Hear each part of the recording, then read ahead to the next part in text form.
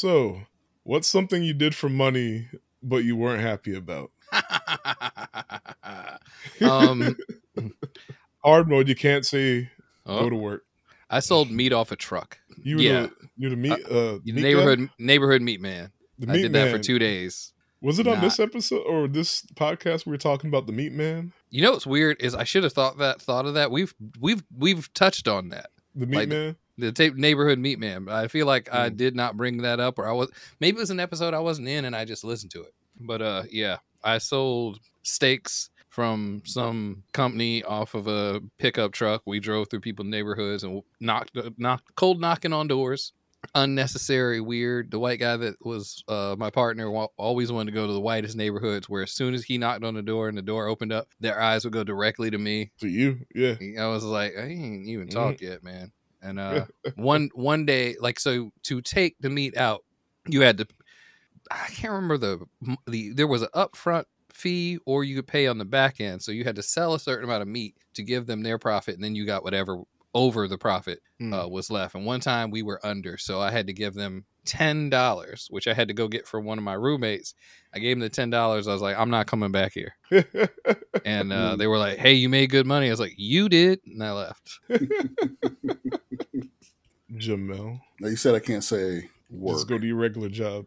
But I'll say, I was going to say working a holiday for somebody, but most of those were actually pretty dope. But yeah, I think there was like one long weekend. Used to take $100, $200 off somebody in the barracks to do their duty, and one of those nights got pretty wild. So could have done without that. Okay, well, how about this? You ever traded stocks? I tried to use one of those apps that came out. What? Like Acorns or something? Or Robinhood, or one of those, and it just didn't seem to work for me. And then I just said, screw it. You guys just reminded me that I have an app on my phone where I have like $50 of stock, and I have not opened it in like 3 months. So my last job, my work mom, I wouldn't say she traded stocks, but she was in the stocks, and she had a stock guy. So like that's where her savings was in the stock market. And she started teaching me about it because the bank gives you 0.003%. And she was like, this is the best way to grow your money. You got a family now, yada, yada, yada. And I was like, I was just listening to her at first. And then like, I don't know, she actually tried it out and I started getting into it. I remember I was trying to teach some of the secret brown kids what she was teaching me. And then shortly after that is when like Robinhood really blew up. And then after that, the meme stocks came.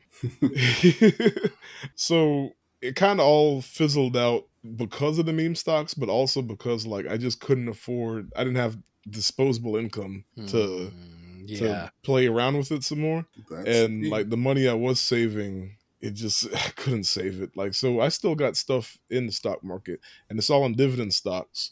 So I don't really got to think about it. But it's not like, I'm not about to be rich off of that.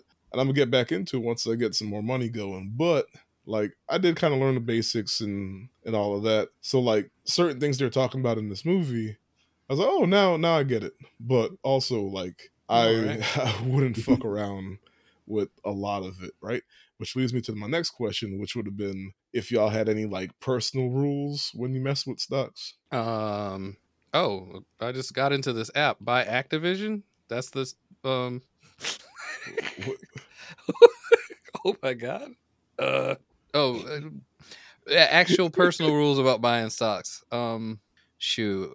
I think when I started messing with the app, the first thing I wanted to do was not just buy something expensive and hope for the best, but I also didn't want to like hunt around for dumb things, trying to find the next big thing. So I have like CSX.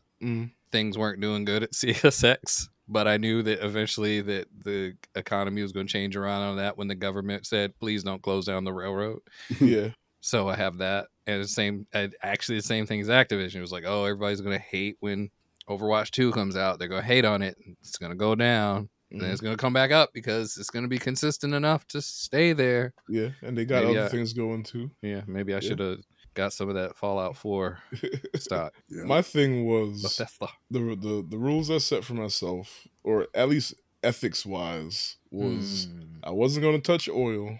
I wasn't going to touch residential real estate because oil, climate change, that's something I care about. So I was like, I can't profit off of this. And residential real estate, I knew that I'd be funding gentrification.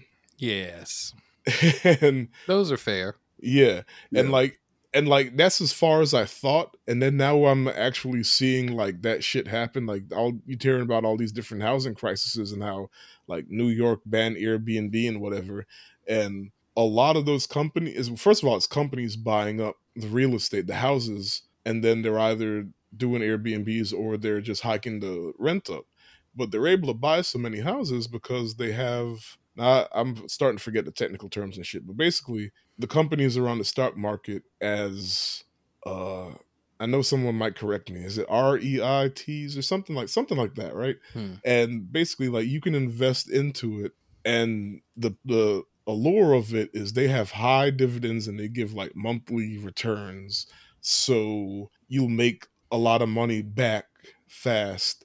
So that's how they get you in, and then they legally have to give a certain amount of their profits back. So that's how they're able to do the high dividends. But because of all of that, they have all these funds coming in. They can keep buying up houses, but then they hike the rent up so that they can make their profits and then give out their profits to the dividends and all that stuff too. So it's just the machine, and that's why you see so many houses getting bought up. That's why you see those houses that's like, or those signs in your neighborhoods that's like, we buy old houses and shit like that. We buy ugly houses. Yeah. Like all of that is just companies. Yeah, and that's fueling gentrification and all that shit. And I was like, So the only real estate I had was like some industrial stuff. Like they only did industrial shit off to the side, and like they rent out space to like warehouses and shit. And I was like, all right, cool. Like that doesn't seem like it's evil. It might be, but it's not obviously evil. Hey, no one got rich on the stock exchange being ethical, man. See, that's the other thing. I knew going in I was never gonna be rich, because I couldn't do the shit that the rich folks do. I like that. Like I'm not going to invest in the residential real estate. But there's folks who just follow money and they don't care as long as they can get some money. And that's what brings us here today. Well, not really, but you know what I mean. On that note, thank you for joining us today. If this is your first time with us, we're the secret group of brown kids. Who are this secret group of brown kids? It's a secret, but you might be able to find us up real late at night wondering who that asshole getting out of the helicopter on TV is, asking ourselves, why he under my house? I don't know if y'all remember those infomercials that played in the movie, but I do. Yes. Yeah, that's how I knew who he was. But yeah. I actually don't. Wow, maybe you were overseas then or something, I don't know. Or you went to bed on time. My name is Tiffzilla, your host, and on this podcast I make my friends watch movies with me and talk about their feelings. And on the panel today, request all its cash being $2 bill denominations from the bank. Tim. Again, I don't think you understand how close you're getting on some of these. And lost his password to his crypto wallet and only has 2 guesses left. Jamel. I mean, it's like $500,000. How did I freaking forget? Use your grandma name. I tried that. I tried them both. And on today we're watching The Wolf of Wall Street 2013 as part 3 of our Scorsese x DiCaprio miniseries. Closing it out. And the plot description is: a New York stockbroker refuses to cooperate in a large securities fraud case involving corruption on Wall Street, corporate banking world, and mob infiltration, based on Jordan Belfort's autobiography. Hold up. Is that the plot? That's the Letterboxd's plot, but I don't remember mob shit. That's the plot of the last third of the movie. Anyway. Yeah. I mean, yeah, like their description is almost a spoiler. Look, well, I mean, if you know anything from watching movies like this, just watching the trailer, everybody doesn't come out like on the other side with their thumbs up. Like, my bad, y'all. Let me read the IMDb one. All right. Based on a true story of Jordan Belfort, from his rise to a wealthy stockbroker living the high life to his involving crime, corruption, and anyway, it's the same shit. I guess everyone, they all just know that you knew who Jordan Belfort was, because maybe. Yeah. And yeah, Whatever. mob infiltration, because I don't remember the mob part. I don't think there's any mob in this. No, they're doing their own corruption. I don't remember there They being... are the mob. Like, someone read Scorsese and just said mob's in there somewhere. Yeah. Yo, I'm sorry. I should have thought about that description. I saw it on you. Matthew McConaughey said, "Do I look funny to you? Like ha funny?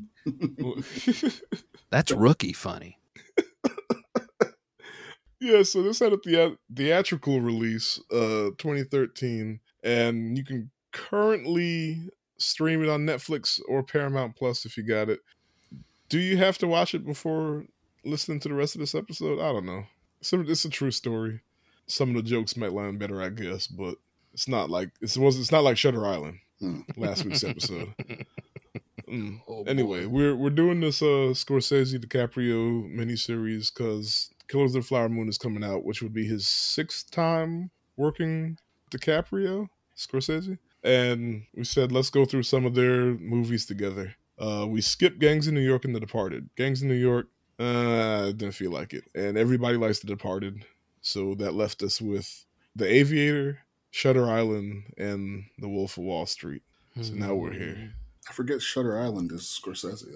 Yeah, because he never did anything like that. It's definitely... Or at least it's been a long time since weird for him. So in this movie, we got Leonardo DiCaprio, Jonah Hill, Margot Robbie, Matthew McConaughey, Kyle Chandler, Rob Reiner, John Bernthal, Jon Favreau, and Jean Dujardin. Real quick, do you not know Rob Reiner? Oh, yeah, I know Rob Reiner. Okay. What's he from? We'll talk about him later. He's one of the best directors from late 80s, early 90s. He made The Princess Bride. I think you might remember. You might also remember him from All in the Family. All in the Family, yeah. He's not who I remember from All in the Family. You said Reiner, and I'm like, oh wow, he doesn't know Rob Reiner, but that's all right. Oh, because I said his name wrong? I mean, I'm not trying to be anyway. I mean, not to skip ahead, but that's kind of cool that Scorsese's so good with it. He can just ask 2 directors to be in his movie. 3. Spike Jonze in here too. Who's Spike Jonze? You know what? I know who Spike Jonze never is, know Spike Jonze when I see him. I'm always surprised that he looks a different way. Look, he's one of them people who if you say what's the joke? You show me 2 white dudes. It's like, those are the chain smokers. That's Beck. Oh, okay. Right. Why not? That could be anybody. That's why I was like, I know who Spike Jonze is, but who the hell was he in the movie? Because I damn sure didn't. The CEO at the little penny stock place. It was. Yeah. Or not the shoes. The early guy. We just kind of do our thing. Yeah. So 3 directors. Now I see it. Yeah, that's pretty good. That's funny. Okay. You're a prolific director. You could just have people just up in the movie, hey, what you doing tomorrow? And the third one is Jon Favreau, Scorsese. right? Yep. Yeah. Favreau and his dark comedy writing ass. So this is based on the autobiography written by Jordan himself, Jordan Belfort, and the screenwriter was Terrence Winter. Budget $100 million, which I'm sure went to actors and shit. Everybody was in this movie. Real coke. And I guess they I was going to say that myself. And real coke. There was some CGI too, I guess. Real coke would explain a lot, actually. It would. In box office, it did 117 mil domestic, 290 international, 407 worldwide total. That is actually huge numbers for Scorsese. Yeah, only 100. So domestically, kind of a dud. Not really. I mean, not for Scorsese. This was his most earnings. I think it still is. And I mean, it's definitely not a flop total. No, not total. No. But I guess for R-rated comedy at 3 hours. At 3 hours, 100. That's huge. Yeah, that's. Yeah. Yeah. Yeah, 5 Oscar noms: Best Actor Leo, Best Supporting Actor Jonah Hill, Directing Scorsese, Adapted Screenplay to Terrence Winter, and it was also nominated for Best Picture. Didn't win any of them, but 5 noms. And Rotten Tomatoes, audience 83, critics 80. That makes sense to me. Yeah, solid.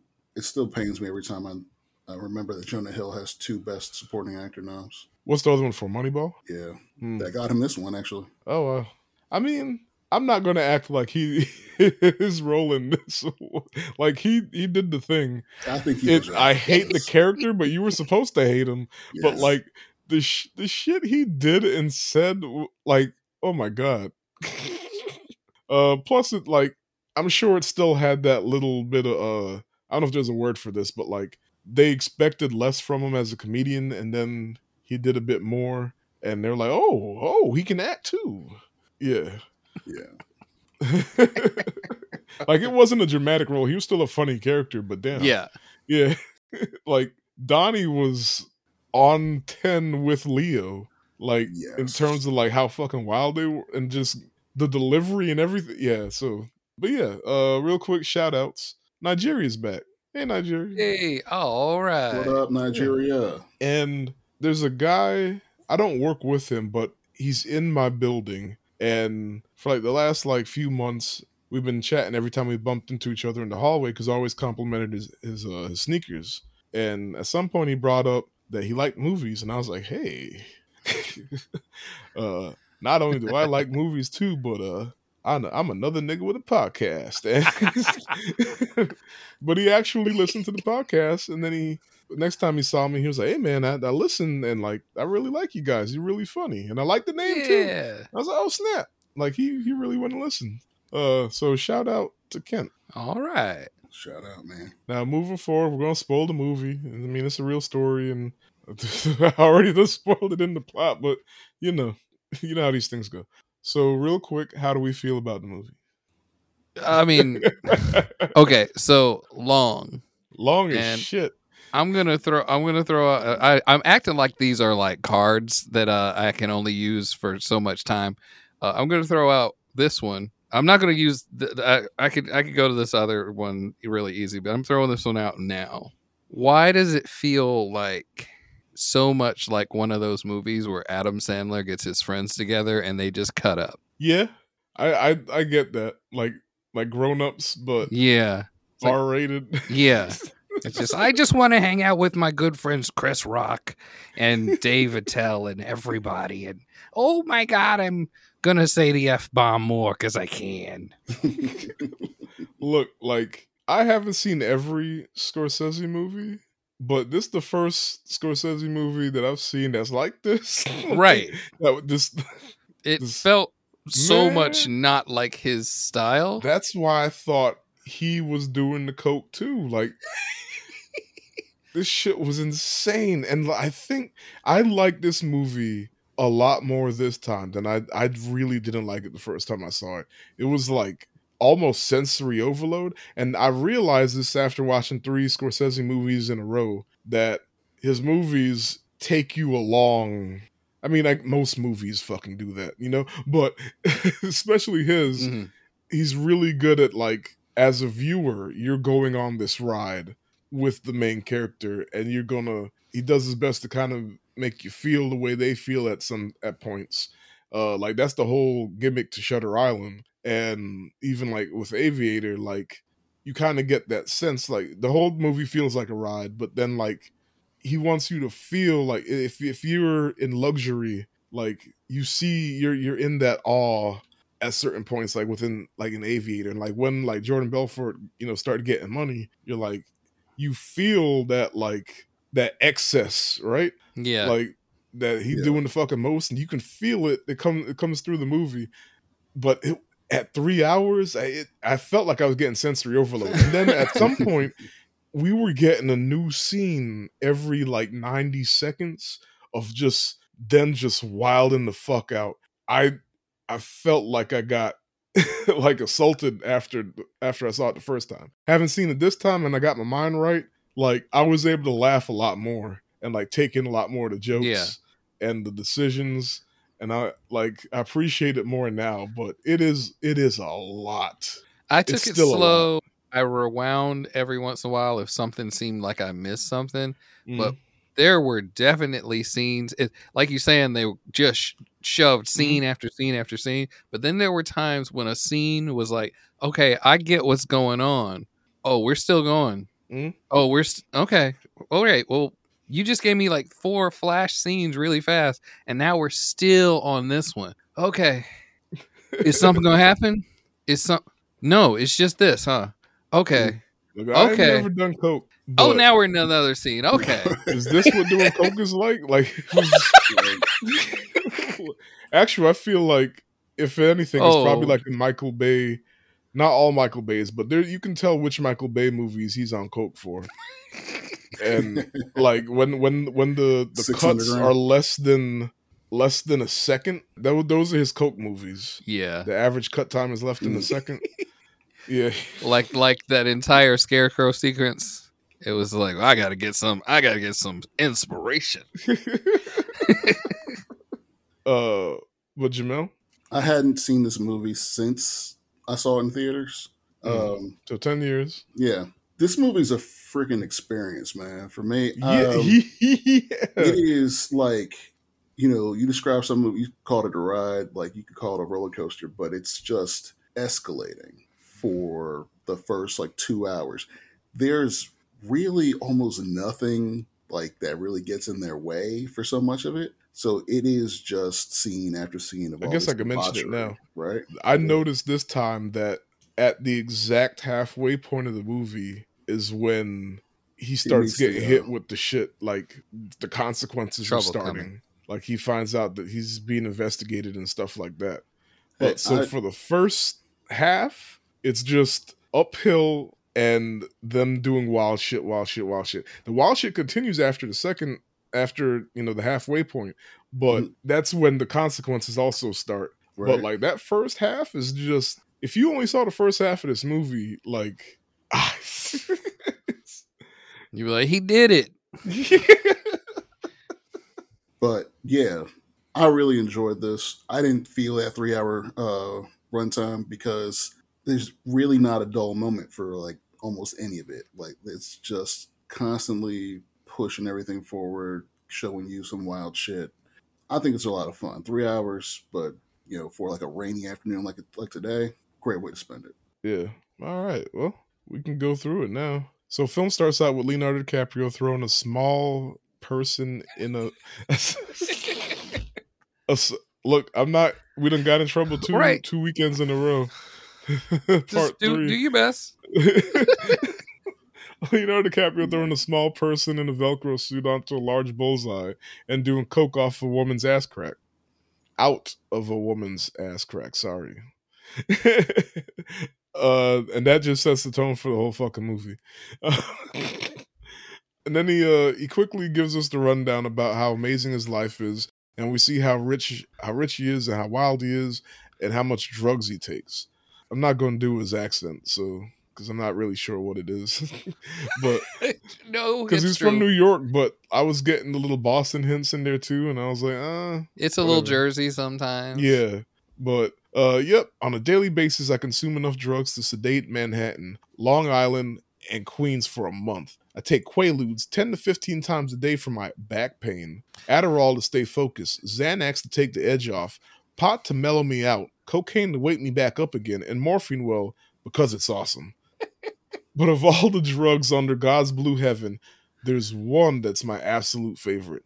Enough of this shit will make you invincible, enough to conquer the world and eviscerate your enemies. And he holds up $100 bill.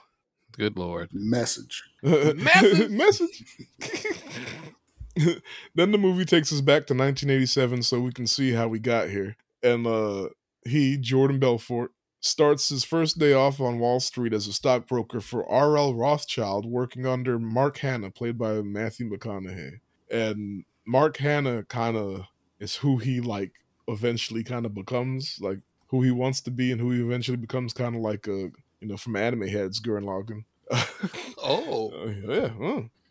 Yeah. That's actually very good. And the narrator, which is Leo, He says, "You want to know what money sounds like? Go to a trading floor on Wall Street. Fuck this, shit that, cunt, cock, asshole." I couldn't believe how these guys talk to each other. I was hooked in seconds. It was like mainlining adrenaline.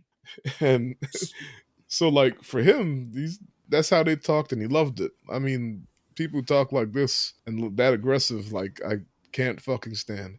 But, you know. Apparently, this movie set a new record for swears in a movie.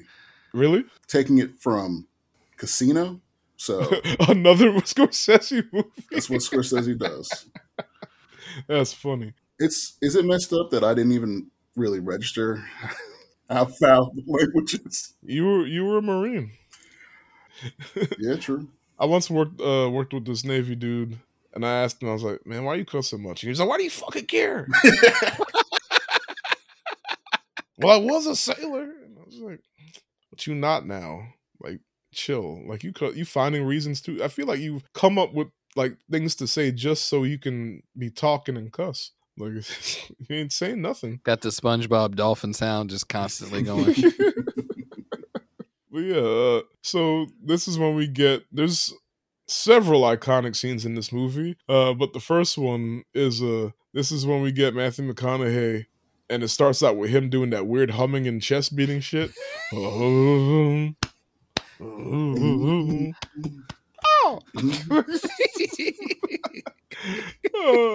And like, you probably, if you haven't seen the movie, or you might remember, like, that's where the meme, like, you got to pump those numbers up. Funny, out of context. I didn't even know. Yeah, you didn't realize what he was talking about. Right. I didn't know the lead up on that one. Those are rookie numbers. You got to pump those up. That's all I knew. So it starts out with him doing that humming thing and doing a bump of coke, like right there, just out in the open. And Mark Hanna goes straight to the point. Everything is a fugazi. Wait, I can't even remember which is the right way to say it. I've heard it both. He said fugazi, and then Leo corrects him and says fugazi. It's all bullshit. Nobody knows if stocks are going to go up or down. The point is to just get your client to buy more stocks, because while the client is only rich on paper, as brokers, we get cold hard cash off commissions. So the point is to tell your client, hey, this stock's going to go up. You want to buy more.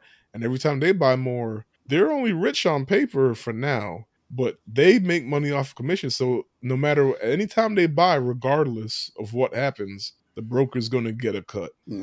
That's real scammy. I mean, yeah. And by the way, McConaughey, that chest thump thing was apparently just a thing he does. Yeah. That was all him. That's not Mark Hanna. That's Matthew McConaughey. But like, apparently he just does that before scenes. That's just him getting focused or something.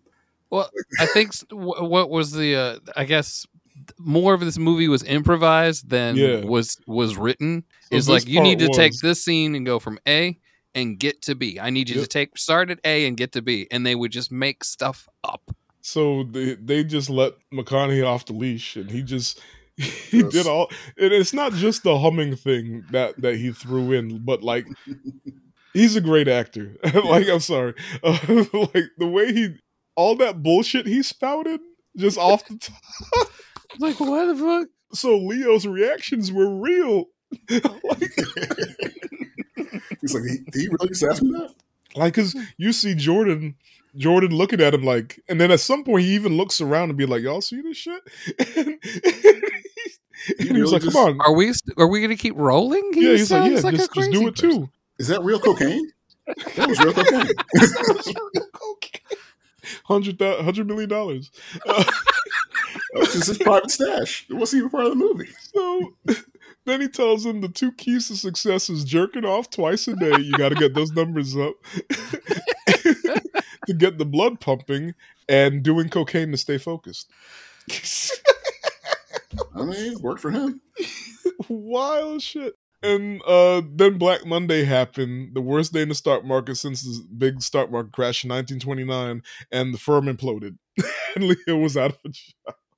It was like he worked really hard to get up there. He did everything the guy told him. It was working out, and it was like, nah. But man, like, I think I watched the whole McConaughey scene just smiling, because It was just that, oh my goodness, that character. And like, yeah, he's playing a real person, but I mean, this is based on a true, I know you can't see me, podcast land, but I'm doing air quotes, based on a true story thing. So they took liberties, obviously, and just letting McConaughey be McConaughey was McConaughey turned to Scorsese. Hey, Marty, are we done? I'm going to go try that jacking off thing for real. Like right now. Like not in front of nobody, but you know what I'm saying. McConaughey comes in here, steals this scene, turns around. Doesn't he steal the best actor from right under him this year? This year, is this the Dallas Buyers Club? Dallas Buyers, yeah. So just dang. Just moonwalked out. Do you think like in the audience at the Academy Awards that year when he won, like in Leo's head, this scene started playing with McConaughey winking at him and beating his chest? Like, motherfucker. Oh man. But yeah, so as a result, Jordan didn't believe anybody was hiring for stockbrokers, but his wife found an ad for a firm out in Long Island that sold penny stocks. So he gets on board with them, and this is when we see the first director cameo, not cameo, but part. Well, this is a cameo, but first director in the movie, Spike Jonze, as the dude who runs the penny stock firm, which I didn't catch watching it because, as we said before we started recording, every time we see Spike Jonze, he looks different. And you could point any white man out, tall, skinny white man out to me, and be like, "That's Spike Jonze," and be like, "All right." That's a singer from the Strokes right there. Credit where credit is due. I didn't realize it until I watched rewatched the Honest trailer. So thanks, Chris. Yeah. I remember I used to watch a lot of Desus and Mero when they were on Vice, and like sometimes he'd pop in, and every time he popped in, I'd be like, "Oh, that's Spike Jonze, huh?" Anyway, oh, that's what he looks like. Yeah, that's the guy from the Beastie Boys video. So he gets on board with them, and he ends up making a ton of money because instead of the 1% commission that he made on Wall Street, the penny stocks got him 50% commission because the share prices were so low. Like penny stocks are just stocks that trade for under $1, right? A share. So because the shares were so low, I guess the commission had to be more, and then it was less regulated too. So he got the town because he was a great salesman. And because the people he's selling to just don't really know about it. They also weren't like rich people who knew a lot. They were just trying to get in, because Spike Jonze said that their ad ran in like Hustler magazine or whatever, so they got like a lot of like blue collar workers, and it literally said "get rich quick." So yeah. See, like people will point at this movie and say, they're glorifying this lifestyle and everything. It's like, without beating you over the head with it. If you stop before the halfway point. Right. No, but in this stretch right here, we're seeing just how much of a bastard, he is. Like, he's taking advantage of the little guy, people like us who don't have thousands and thousands of dollars to invest in the stock market. Yeah. His wife at this point, Kristen Milioti, who she's really good in this movie, doesn't get a ton to do, but, she helps him find the job. Yep. Not thanked at all. Later on, you'll see her kind of point out. She has one really good scene later on. Yeah. But I think she's good in all her scenes, and just not the kind of. But I mean, like really recognized for. She has a scene that would have been that like the Oscar clip scene. Yeah. If she did get nominated, yeah. Yeah, we'll get to that. Yeah. Shout out. I already forgot how to say her name. Sorry. We said Kristen. I didn't want to butcher it. I think it's Milioti. Milioti. Okay. Yeah, she's good. I've seen her on other things. What's the movie, the Loop movie from a couple years ago? Palm Springs? Palm Springs, yeah. Was that her? Oh. Yeah, she was the main girl? Yeah. That's right. Okay. Yeah, so next we see Jordan eating breakfast at a diner with his new yellow Jaguar parked outside. And he's approached by a guy who lives in his building, Donnie Azoff, played by Jonah Hill. And fucking Donnie, oh my God. Very quickly, you realize what type of character Donnie is. Donnie's super nosy and abrasive and wants to know how much Jordan makes. And when he finds out, he said he quit his job on the spot. So seriously, how much do you make? I told you I made 70,000 last month. Well, technically 72,000, something like that. You made 72 grand in 1 month? Yeah. I tell you what, you show me a pay stub for 72,000 on it, I quit my job right now and I work for you. And so Jordan does. So Jordan shows him the pay stub, and it cuts to them outside on a payphone. And Jonah Hill's on the payphone, and he's quitting his job. Hey, Polly, what's up? No, everything's fine. Hey, listen, I quit. Just right there. And he did quit his job, which I thought was a little weird. I just met the fucking guy. And then you hear Jonah Hill go, "Don't fucking tell Susan. It's none of her business." He's talking about his wife, right? I think so. And then you hear Jordan go, "There were other things about him too, like his phosphorescent white teeth, the fact that he wore horn rims with clear lenses just to look more waspy. And then there were the rumors." And then it cuts to them in a bar with Donnie explaining to Jordan that he married his cousin and had 2 kids. And that whole situation was like, are you supposed to just be this blasé about it? Look, it was so funny because I'm not going to have some other guy fucking my hot cousin. What? Where he goes like, "Just kidding," but then he only says "just kidding" for like a part of the story. Yeah. And it's like, oh, he really did marry his cousin. But his logic was, I'm not just going to have other guys mess with my hot cousin. What the fuck? Nigga, what? And real quick, dude, the 72,000 a month, and that's in like late 80s money. Yeah. That is obscene. Yeah. 72 a month now, and I'm like, I would, the same thing. Yeah, quit my job, I work for you now. Like, but I don't know what the fucking exchange rate is with the inflation. I know eggs weren't $5 a tray back then.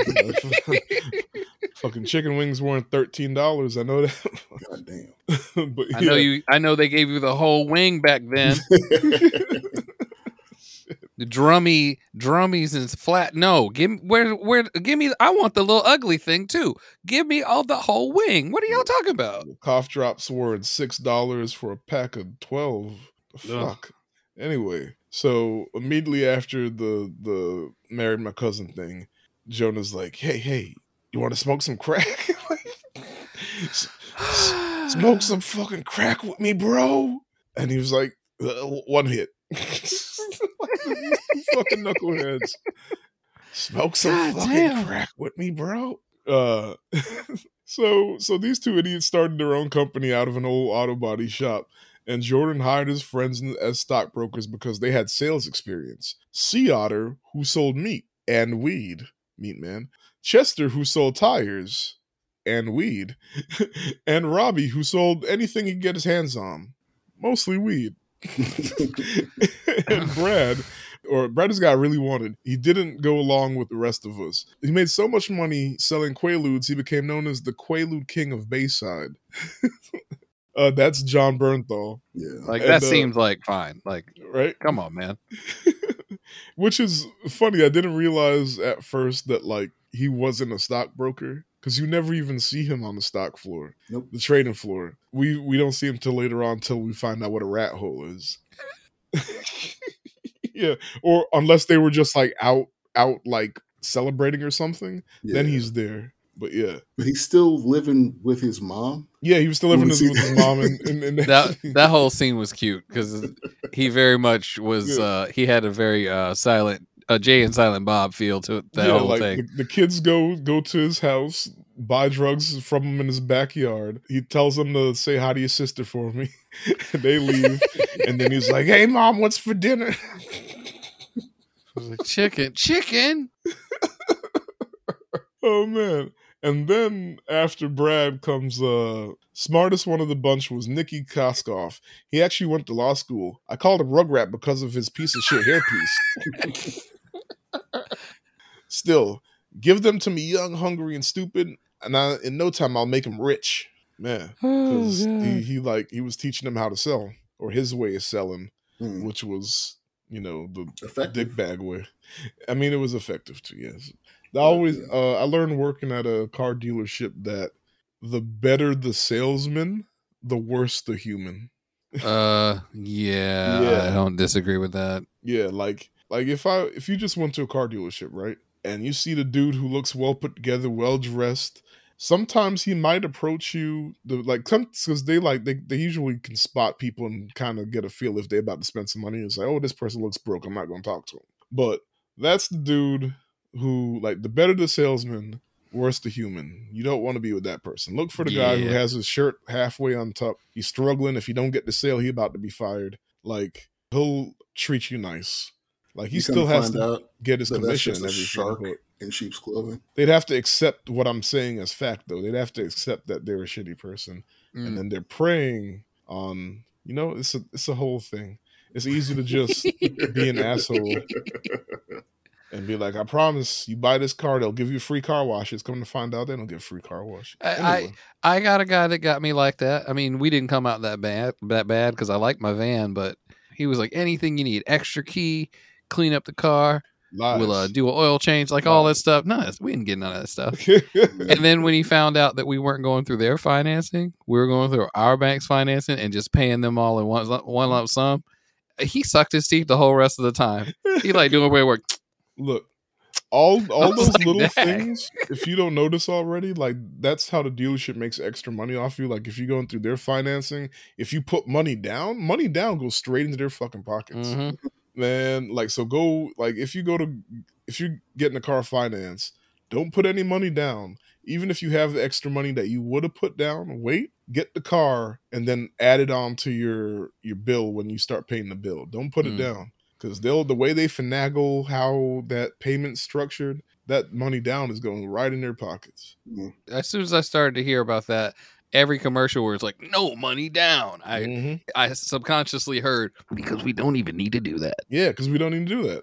It's like they're getting a tip with the money down. Yeah. Mm-hmm. But yeah, so Jordan's methods helped turn his pump and dump scheme, in which misleading positive statements inflate the stock's price so it can be sold at an artificially high price into a success. And when the scheme's perpetrators sell their overvalued securities, the price plummets. And those who were conned into buying at the inflated price are left, with stock that is suddenly so much more worthless, right? Yep. Or at least worth less than they paid for it. Absolutely. And so to cloak all of that BS, Jordan gives the company a more respectable sounding name, Stratton Oakmont. And then soon after, the company moves out of the auto body shop and into an actual office space. And this is also when they're making so much money that they're having like weekly office shenanigans. I would have had to quit. Like that. Look, even in my 20s, I'd have been like, well. Look, I don't know. I feel like the first time like a stripper like sat on my desk or something, like that would be like, like, I don't know where you've been. I'm sorry. Like, I got to clean this. Like, and we got to do this every Friday. Like, I've been like, I mean, I'm a little weird. I understand. I feel like if you're the kind of person who would quit over that, you're not the kind of person who wouldn't have got the job hired in the first place. Yeah, wouldn't have got the job. You're right. I'm like, hey, you probably have to do a line with them in the interview. I mean, we literally see in one scene them lined up to bang the same hooker, just lined up with their pants down. In the office. There's a point at which a lady like walks in, she like drops everything but her panties, and like one guy's like kind of dancing with her, and like they start to kiss, and homeboy from My Name Is Earl grabs the woman from that guy, kicks him over, turns her around and puts her on a desk like, no, this was mine. This belonged to me. I'm glad you brought him up because Brad? He was one of the only people in the movie, not only people, but he's one of the people who I recognized in the movie that wasn't a big name, but he was in a lot of scenes. Motherfucker had 2 lines. Right. And one of them was, it's a boat, not a schooner.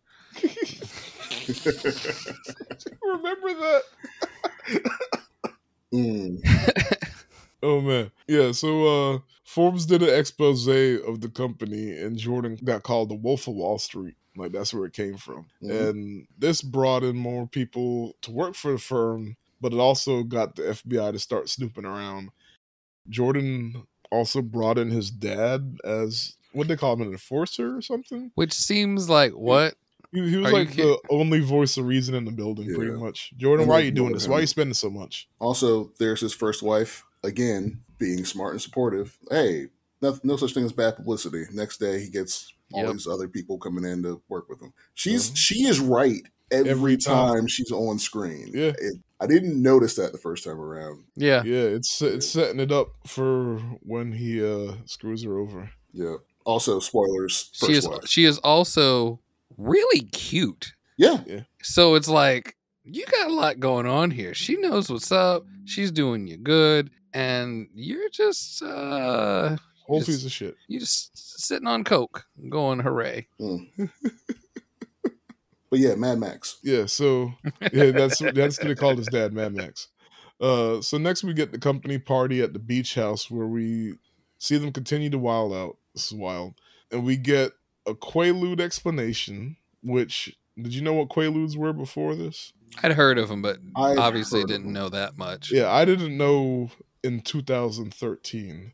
Now, since then, now I know that was Bill Cosby's. Anyway, we're not going to get into it. You see, but it's funny because then in the movie they explained that they stopped making them at some point, so like they became rarer and rarer. And at some point, like, I mean, we'll get to it. No point. Like, does no one have the recipe for Quaaludes? No, apparently not. What other Schedule I narcotic can people not buy? Hey, let's not get too inventive with the idea of replicating the recipe, because we already have too many breweries and distilleries popping up everywhere. Last thing we need is like, bespoke Quaaludes. I'm just saying, there's a market for it. It's surprising that someone isn't filling it. I mean, but it was a rich person drug, so like, I mean, not that Quaaludes was that popular to begin with, but that's probably why. Come on down to the new Quaalude Emporium. Those are rookie numbers. And get your fill on brand new bespoke Quaaludes. No, don't do that. So, yeah, the Quaalude, the explanation.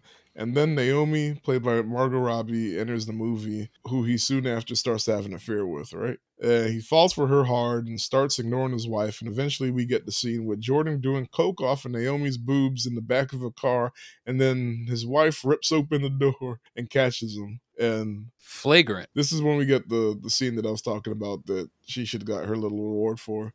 That's where you fucking been? With that whore from the party? Who the fuck are you, Jordan? You're like a completely different person. And he's like, I felt horrible. 3 days later, I filed for divorce and I moved Naomi into the apartment. Point of no return. Yep. Oh, man. It's too bad it wasn't me. It wasn't out yet. He could have just played Shaggy for her and she'd have been like, wait a second. Okay. But honey caught me red-handed doing coke off of the...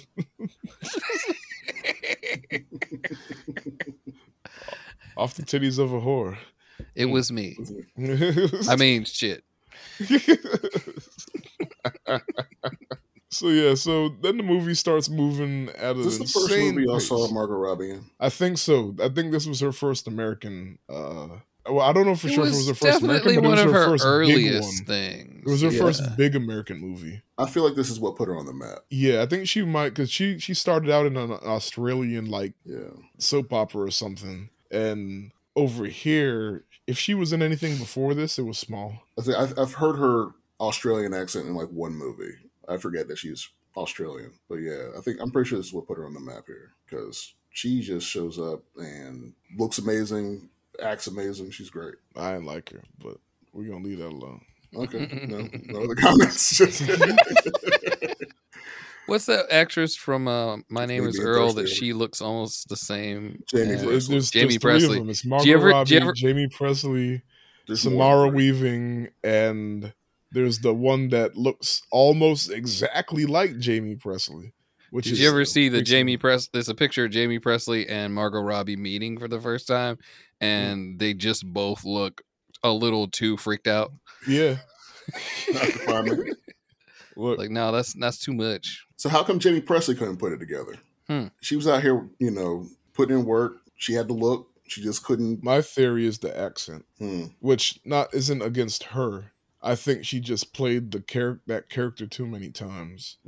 I think once you're in a movie like Can't Hardly Wait, it's hard to like climb the ladder. Yeah, I can't think of anybody from Can't Hardly Wait that like went on to gigantic things. Like really, it's unfortunate. I didn't see it. I mean, also, Hollywood sexist. Maybe she had what it took, but they gave it to somebody else. So yeah, the movie starts moving at an insane pace, and like every 1 to 2 minutes there was another scene, and almost all played for comedy. I mean, I guess this is a comedy. Yeah. So we meet the gay butler Nicholas, then Naomi coming home to him having an orgy in their apartment, then them beating him up and hanging him off the balcony because $50,000 went missing from Jordan's sock drawer. We learn what a rat hole is, which is someone that they, like a friend he uses to like hold money or whatever in their name, which was what he was using Brad for, John Bernthal. So he's the one who keeps the stock in his name while they're doing their pump and dump scheme. Yeah. Stratton Oakmont getting investigated by the SEC and the FBI while they continue to do shady shit. Or the FBI starting, but we see like the SEC, like them like being assholes to them. Then Jordan proposes to Naomi, the bachelor orgy trip to Vegas. He said it costed him $2 million because he flew like all his dudes out and 50 hookers and yeah. And he also had to refurnish an entire floor. Of the hotel. Which I think would cost more. Yeah, you would think. Yeah, that's probably the main thing is of the $2 million, and then the second expense probably being flights and hotel rooms, then the hookers. Or I don't know how much cocaine costs, who knows? Anyway. And then them buying the yacht named Naomi and the mansion in Long Island. So we fast forward 18 months, and he stays in Sauce with his wife, Naomi, now because of his fuckery. And then we get the infamous no panties scene, which... Yes. I don't got to explain it, because I feel like if you're here with us at this point, either you've seen the movie or you've at least seen this scene. Because he's in trouble, so she's like, well, no sex, but I ain't gonna wear no panties around the house, and I'm gonna flash you all the time. And he's hurting. But then he's like, oh, there's a camera and a teddy bear, and our security guards, Rocco and Rocco, just saw your goodies. Rocco and Rocco. Yeah. Scene right before that, too, where she's angry. First of all, the switch from her before he married her till after is just great from, Oh, yeah. Yeah. Not saying that like she did anything wrong, because now they're married and like she has to deal with this shit all the time and she's sick of it. When she's the other woman, all the fuckery is fine. But, but now she's the wife, and it's just like, who the fuck is Venice? I feel like you should have seen it coming, ma'am. He was treating that water like holy water, like it was burning him. Like, it's funny. She just had it wasn't a bucket. It was a glass. She'd go glass, come back and throw it on him again. He's so angry about it. He was so mad. Every time she threw water on him, he'd get so... God damn it. That was actually really funny, that scene. That was great. But then we see the Steve Madden IPO speech, and it's funny. I didn't realize that was Silicon. I can't remember his name. I just call him Silicon Valley. It starts out with Donnie eating Silicon Valley's goldfish. Man, like him. That was got like also rough. Yeah. Thomas Middleditch. Yeah, that dude.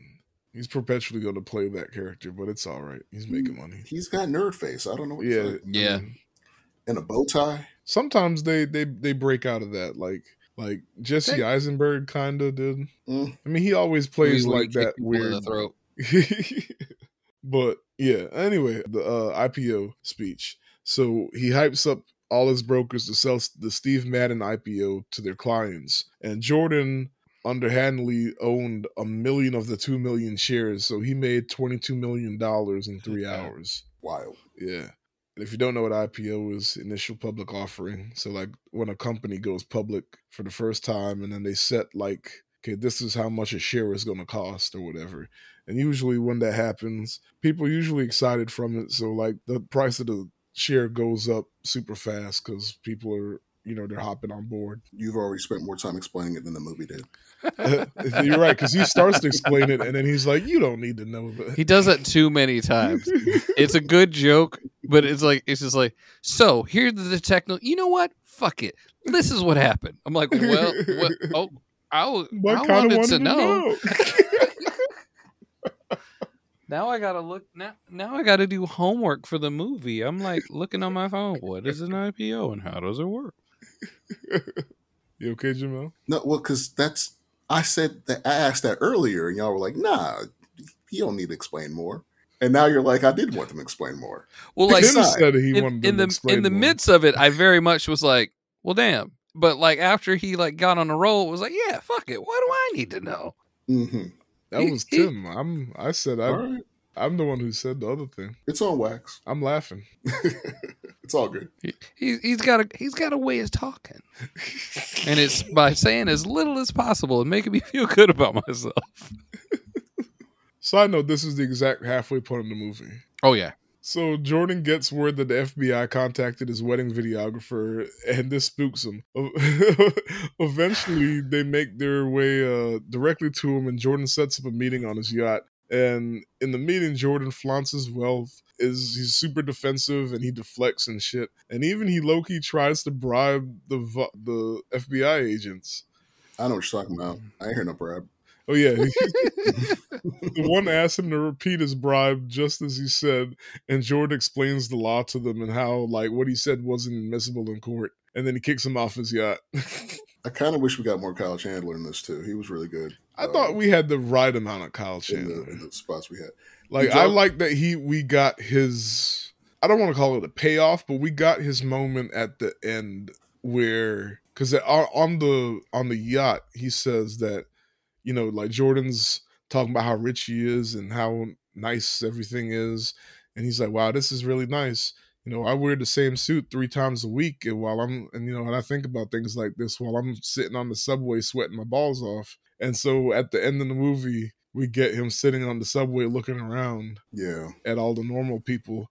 And I don't know if I read that like properly because he doesn't smile or anything. Well, he's got the sheet, showing you did it. Yeah, you did it. He's just sitting there like... He's still sitting there like... Huh.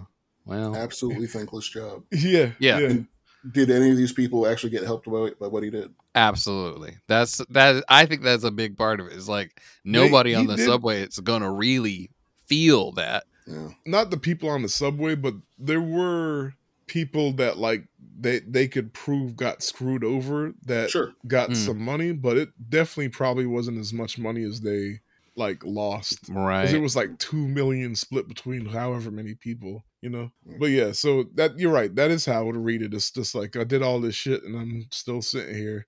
And like that is what Jordan said, or I forgot who said it, but like, I think he said it. I do all this stuff and I only make $70,000 a year and I sweat my balls off on the subway. Did y'all saw Lord of War, right? Yeah, is that Nicolas? Oh, it's that's been a Nicolas really Cage. long time. Yeah, Nicolas Cage and it's Ethan Hawke. I kind of felt that kind of vibe between Jordan and Dunham. Like there is like a part of him somewhere in there that like just that wanted it or like envied him just a little bit. Yeah, but at the end of the day, he's a Boy Scout and he's going to do his job. The movie is white collar Goodfellas, but just their dynamic made me think of Lord of War. I can see that. Yeah. So the FBI thing spooked Jordan. And so he comes up with the scheme to hide his money in a Swiss bank account. So he plans a trip to Geneva to set things up. But he gets way too fucked up off of Quaaludes leading up to the flight. And on the flight, he goes bananas and assaults a flight attendant and just wild shit. Like, I ain't even about to explain all of it. It was really fast anyway. But this conversation is what took me the fuck out. Because he wakes up and he has like the seatbelt extenders tied around him to keep him secure to the seat. And he's like, Donnie, Donnie, this isn't funny. You got to untie me, buddy. And Donnie's sitting next to him. I can't untie you. The captain tied you up. He almost fucking tasered you. Why? And then we get the flashback of him like humping on the flight attendants and shit. And yeah, he's like, you were screaming at people. He's like, oh, fuck off. And he's like, you were on the floor rolling around and shit. Oh, Jesus. You called the captain the N-word. I called the captain the N-word? Yeah, he was very upset. Really? Luckily, we're in first class. Jesus Christ. I think you have a fucking drug problem. And this is coming from Donnie, his partner in crime. From the crackhead. I didn't mention this, but like when the literal crackhead says you have a drug problem. The little crack, you're right. He's you like, want to smoke crack with me? He took you behind a building to smoke crack. And he's looking at you like, sad. Donnie got high off of Quaaludes at that pool party or whatever when Naomi shows up. And like, simultaneously while like Jordan's looking at her falling in love, Donnie is pulling his dick out and starts fapping, and his wife runs in like, what the fuck?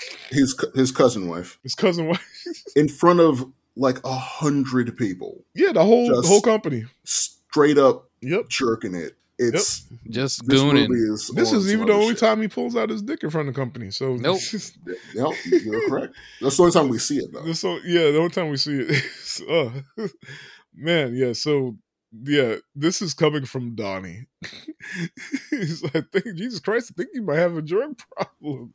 When the most fucked up person you know is like, hey man, yeah, you need some help. Get but help. Also, I think he was joking. Like, a part of him was like enjoying it. Jordan's like, where are the lewds? The lewds. He's like, they're up my ass. Don't worry about it. Oh, thank God. My God. See, this time I really got to appreciate how fucking funny this movie was. It was, oh my goodness. But yeah, so in Geneva, Jordan meets with Rugrats' college friend, Jean-Jacques Sorel, a crooked banker who low-key lets him know that if he sets up a Swiss bank account through someone else's name, then the U.S. can never touch his money in Switzerland. So he meets with Naomi's British aunt in London that we met earlier at, like, I think their wedding or whatever. Yeah, and he gets her to agree to be his rat hole in a very funny scene. Because, like, they're talking on a bench in the park or some shit. And he's like, we hear his thoughts. And he's like, is she hitting on me? And then we hear her thoughts when he starts, like, leading into it. And she goes, is he hitting on me? And then he kisses her. And she kind of pushes him off like, nah, let's do this for family. Yeah, family first, my bro. I think the cut here, we go straight from like them on the bench, I think, to boning him fucking Naomi on the bed covered in money. Yeah. But before you realize it's Naomi, I thought it was. I was like, bruh. That's funny. Also, I read that Leo was so nervous doing this kissing scene with this old lady that he fucked it up and they had to do it 27 times. Holy shit. Man, so she's way older than 25 too. That's why. Which actually, now you mentioned, I think Margot Robbie was 25 when she was. Fun fact: nobody knows how old she is, or not nobody, but there's a whole thing about her lying about her age because people like when I say she was on some Australian soap opera or whatever, like whatever it was huge amongst like college age kids or something. Like it was huge over there. All right, and then she came over here, blew up. And they were like, oh, she's only 20 whatever. And then the folks who knew her from the soap opera was like, hey, that math ain't mathin'. I can't do an Australian accent. But that, yeah. So there's a whole thing about it. Just throw a mic on the end. What'd you say? Just throw a mic on the end. Mate. That math ain't... Never mate. mind. Cut this. The math isn't mathin', mate. Oh, add mate on the end. I thought you were saying Mike. You were saying something's wrong with my mic. Mike. Wow. Australians down here, but if you want to make New Zealand, you put it in your nose and make everything a question. That ain't bad. Oh man! So yeah, then they get Brad's Slovenian stripper's wife and her family to help. Yeah, because this came out of nowhere. They get Brad's Slovenian stripper wife and her family to help smuggle the cash to Switzerland because they all had European passports. But wait, there's more. Donnie needed some money brought over too, and he's sitting in the room when they're trying to figure out how they're going to like get the money over.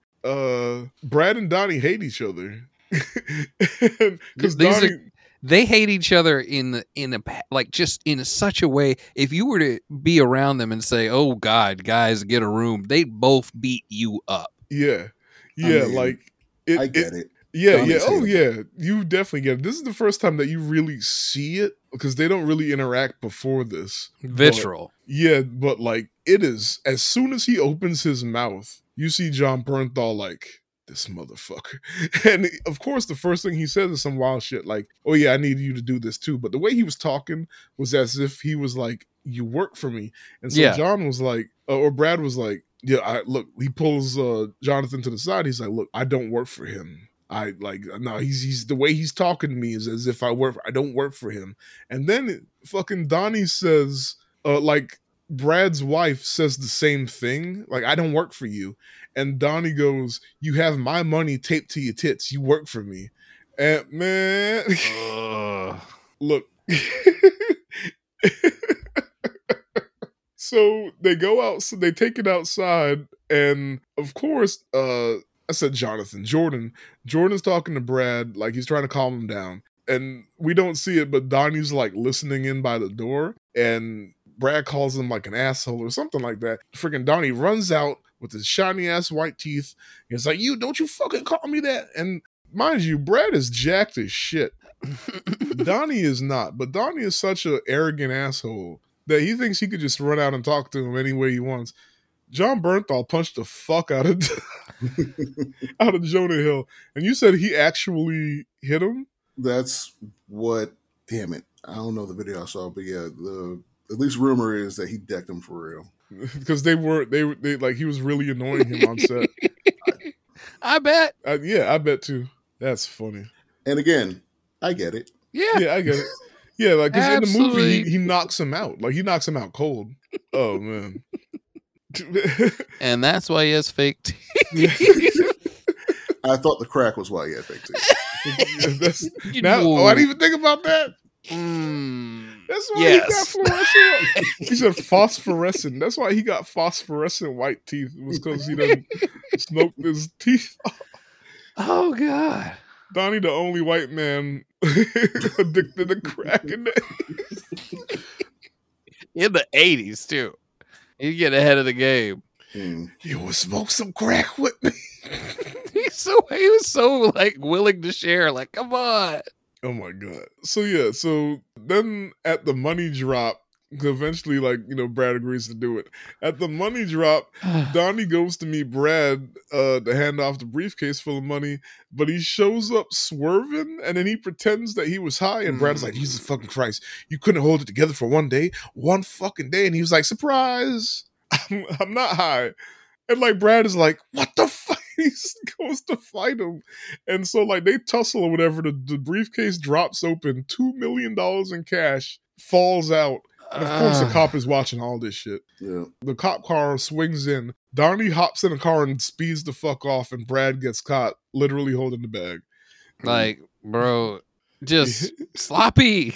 And it was all fucking Donnie's fault. All he had to do was show up and give him the briefcase. That's all he had to do. But he's like, no, I'm gonna fuck with them instead.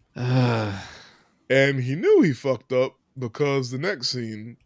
So Donnie brings some super strong but super rare Quaaludes, some lemons that were like discontinued from like 1980 something or whatever. 81, I think. Yeah. And to Jordan. And like he's so excited about it because Donnie knows he fucked up and Jordan hasn't found out about Brad.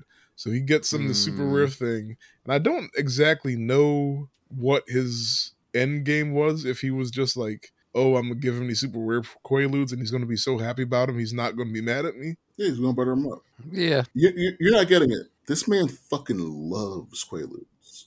No, like the whole Quaaludes thing, the way he says it, I was like, this guy's excited. This is the primo because shit. in this scene is when you really understand how much he loves Quaaludes.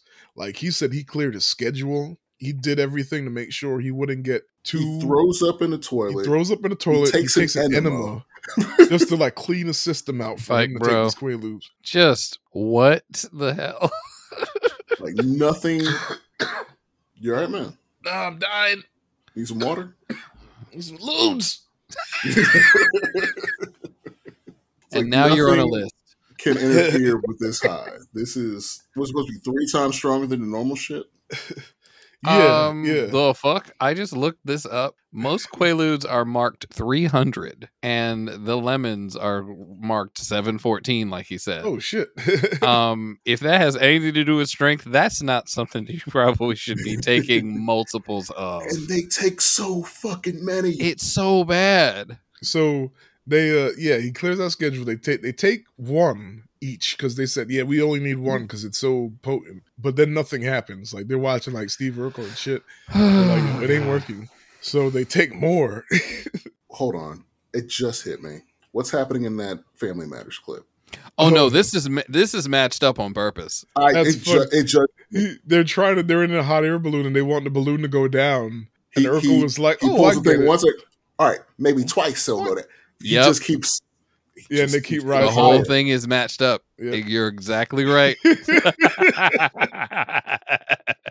And then what's on TV lines up again and like at the end of the scene. Help me out. Disco biscuits. I'll get to it. Oh my god. Sorry, did you say disco biscuits? That's one of the slang names for the Quaaludes. That has to be from like England or something. You would think. Disco biscuits. Holy. So then Naomi comes and tells Jordan that his private investigator Bo Dietl was on the gimmicks. Huh? That's a real guy. Yeah, he's playing himself. Yeah. Oh, I didn't realize that he was playing himself. Yeah, that's funny. Which is also funny because his 2013 self was playing his early 90s self. Yeah. So I mean, just fuck it. So Bo Dietl was on the phone and he tells him he needs him to call him back from a payphone immediately. So Jordan rushes over to the nearest one, which is at a country club less than a mile away from his house, right? And on the phone, Bo tells him that Brad got arrested and the FBI agent has his house and work phones tapped. Then Bo asked him if he tried to bribe the agent. And that's when all the Quaaludes Jordan took kicks in at once. And he said that like the Quaaludes were so old that like the fuse was off, but when they hit, they still hit. Immediately Bo was like, what the fuck are you saying? Because he couldn't understand. Like he just dropped into gibberish. Yeah. Like it wasn't even that Bruce Almighty scene. What comes after slur? Like he was past slurring his words. And he's like, Jordan, are you fucking high? But Jordan's already like on another plane of existence. And then you hear like the narration say like, I skipped the tingle phase and went straight to the drool phase. Matter of fact, I discover a whole new phase, the cerebral palsy phase. And he's like just on the ground, like convulsing. God damn it. Yeah, then Jordan literally drags himself. This is another iconic scene. He drags himself to his Lamborghini. And I didn't even realize that like when the camera changes positions, the amount of steps would change. Mm-hmm. So like when it was at the bottom of the steps, it was like 20 steps. It's like 5 steps for real. 5 steps. Whenever we see it from his perspective, it's like 20, 30. Like. So he drags himself into the Lamborghini, and as soon as he gets in, the phone's ringing, and he manages to answer the phone, and it's his wife, and she's like, Donnie's. Yeah, Donnie's on the other line on the phone, and he's talking to Switzerland, but he's fucked up and he's crazy, and like Jordan's trying to say get him off the phone, but the Quaaludes hitting. I'm off the phone. I'm off the phone. Jonah Hill always has to play the guy who fucks everything up. Hey, new characterization. We got one for Leo, and now we got one for Leo's the guy who always trying to get away with some shit. Mm-hmm. Yeah. Oh, you know what? This is like the more fucked up version of Catch Me If You Can, right? Just with the fraud. Yeah. He's a lot more of a jerk to the FBI agent. Right? And flight attendants. They wouldn't have made Tom Hanks go through this. Oh, man. But yeah, so he drives home extremely slow. And as a viewer, we see him get there, and Leonardo's narration says that by some miracle, made it there without a single scratch on the car. So he gets in the house, and Naomi's snapping on him because he's high, and Donnie's high, and Jordan's slurring, trying to tell him to get off the phone, and then they start having this slow motion fight because they're both fucking high, and he's trying to he's tangled in the phone cord and shit. I can't imagine having to be completely sober while these two people flip out. I mean, this whole thing is just so fucking... Like, the stakes are super high. Yes. But it's so fucking stupid. Yeah, I couldn't keep it together. So then Jonah pulls away from him, and he stands up, and he just shoves some bread in his mouth. It was ham. It was ham? Yeah. Oh yeah, they had a charcuterie board or something. He shoves ham in his mouth. Just and random lunch meat. Starts fucking choking because he's too goddamn high to chew right. I don't want to say I know where Jordan was coming from, but there was that look in his eyes for a minute where it was where he was just let I'm supposed to get my friend off the floor, keep her from dying here, but yeah, he thought a lot about of problems will get fixed. He was really looking at she's like, "What are you doing?" She was like, "He's got Jordan doing something. He's got fucking children." He's like, and then that's when he sees the TV and it's Popeye the Sailor Man, and he eats the spinach. And so Jordan's like, he's high as shit, but that gave him the idea of oh, I need my spinach. So what does he do? He pulls open a drawer, pulls out the first aid kit, and in the first aid kit, because first aid, he's choking. What's he get? A vial of cocaine. Nope. And he snorts the shit. He jumps up. He literally can stand up straight now. And he goes and he starts pounding on Donnie's chest, and then eventually he coughs up the ham right in his fucking face. Gross. Yeah. He even tries to give him mouth to mouth at some point. Yeah. You just blowing that further in. Right? That's not how that works. You just trying everything. I get it. So he saves Donnie's life, and then he immediately blacks out on a couch. And then he gets woken up by the cops. And turns out he didn't make it home without getting a scratch on the car. This was hilarious. Man, the way that Lamborghini was fucked up. It folded up. I think I about died in the theater when we cut back to what really happened. It's just... If you didn't drive the car... He hits everything. Yes. He hits literally everything. As soon as Two golf carts, 5 other cars, every As soon side. as it backed up the first time, he was remembering it the way it really happened. When it backs up, I was like, oh my God, this is about to be ridiculous. Because it just smashes into the car behind him. Everything that wasn't nailed down, he hit. I mean, even stuff that he hit a mailbox. But yeah, so the cops took him in for questioning, but they couldn't prove that he drove the car. Man, he paid him off. Somebody paid him off. No. That's just basic rich people shit, innocent until proven guilty, the way things are supposed to work. I mean, he did say they couldn't technically prove I drove the car, so we just kind of let things go. AKA, what if there was something in your hand to make you stop thinking about the ticket in your other hand? Yep. Yeah, okay. He even paid the cops off at another part in the movie. When they just straight up paid him off. Yeah. Didn't he pay him? Did he practically pay him to beat up the poor gay guy? Yeah, he said that he gave him $1,000 each to overlook that they beat him up, and then they said and then the cops beat him up. I kind of thought that was just random homophobia, but yeah, that was very much the mid '80s homophobia. Yeah, He paid them to overlook that he beat him up, and then they beat him up probably because they were homophobic. When dude just walked across the office and decked him in the face, though, that was like, oh shit. And then we glossed over Jonah's whole part in that scene where he's probably bi, but can't admit it. So he's at the gay club. He's like, yeah, my cousin's gay. Mm. And then like the other guys are I think the butler said that he's seen him at whatever gay club. Yeah. And he's like, I don't know, I just get fucked up and I do shit. Everyone's looking at him like, all right. It's great though, because that's like the third time in the movie where he just says some wild stuff just casually. Yeah. I mean, but that's also his thing. He's like, he's good in this movie. He really is. So yeah. So we learned that Brad got 3 months for contempt because he wouldn't rat out Donnie. That's a bro. And Jordan dad convinces him to leave Stratton to try and keep him out of the prison by working out a deal with the FEC or whatever. But this asshole changed his mind while giving his goodbye speech. And if he had left, then the FBI probably wouldn't have been able to like prosecute him further or something like that. But because Jordan stayed, they can move forward and easily go after him. Just not smart. Mm-hmm. Wouldn't have been worth it, but yeah.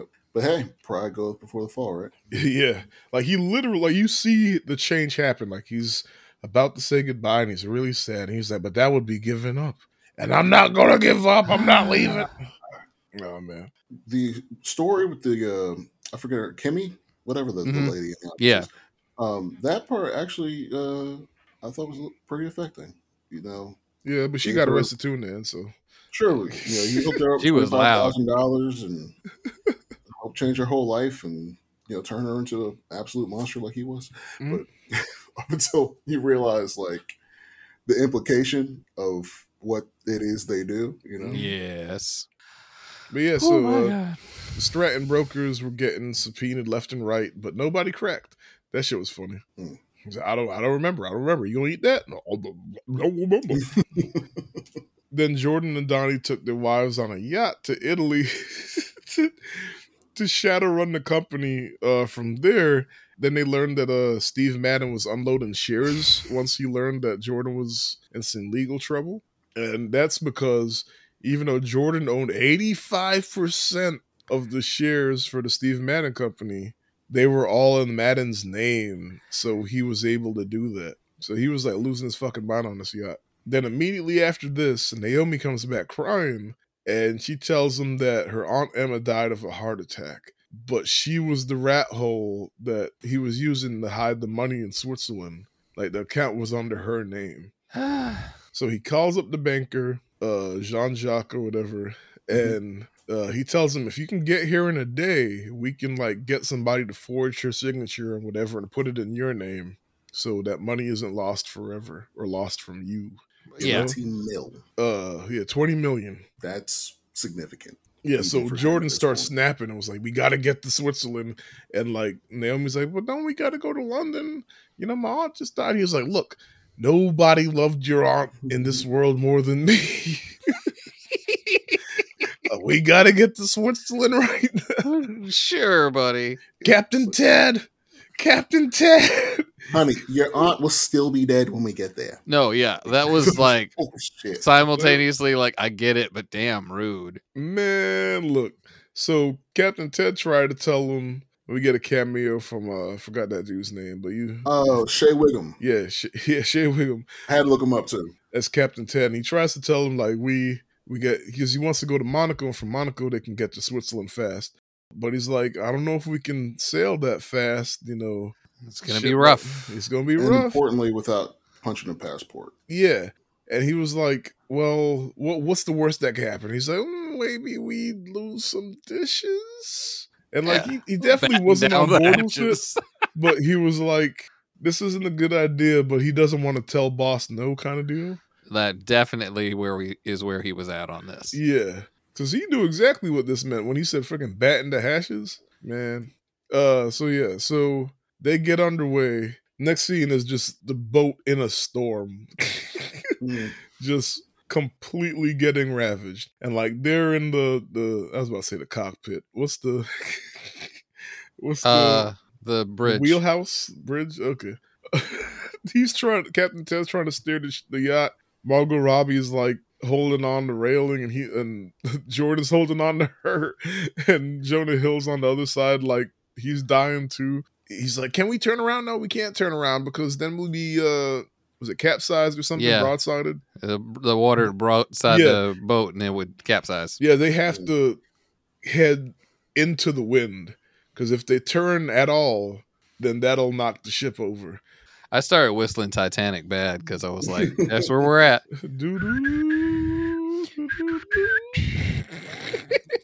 Like, just never go on the open ocean on a vessel with Leonardo DiCaprio. Yeah, a little bit. That's funny. You end up on an island at least. So then the ship capsizes in the storm anyway. And they get rescued. But through all this, through the wind and the waves, what's the one thing on his mind? Oh yeah, he said, "I don't want to fucking die sober." Jordan, where are the fucking Quaaludes? Like, not Jordan. Jordan's like, "I don't want to fucking die sober." Donnie, get the Quaaludes, and like Donnie goes down below deck to go get him, and like the ship is taking on water. It's bad. Yes, nothing's good is going on. Priorities. Yeah, like I think there was. I know I couldn't tell if there was water in the bag or not. I think there was water in the bag. And he still brought it back, and like he was able to like get one and throw it into his mouth or some shit. My God, where was Donnie's wife? Oh, Donnie's wife? Oh, below, probably with the kids. I don't know. No, we didn't actually see the kids, did we? No, we never see anybody's kids but his, and just the little girls. But they're not even on the ship. Yeah, we don't see the ship. Or we don't see the kids on the ship. That's right. But yeah, so I guess she's below deck. Anyway, where it's filling with water. Anyway, doesn't matter. Anyway, so they get rescued, and everybody's like celebrating. They're all happy, and Jordan's sitting there looking out the window, and he sees a private plane flying, and just explodes. And he was like, "Did y'all?" And this is the narration talking. He's like, "Did y'all fucking see that? That plane just exploded. That was the plane that I called to pick us up."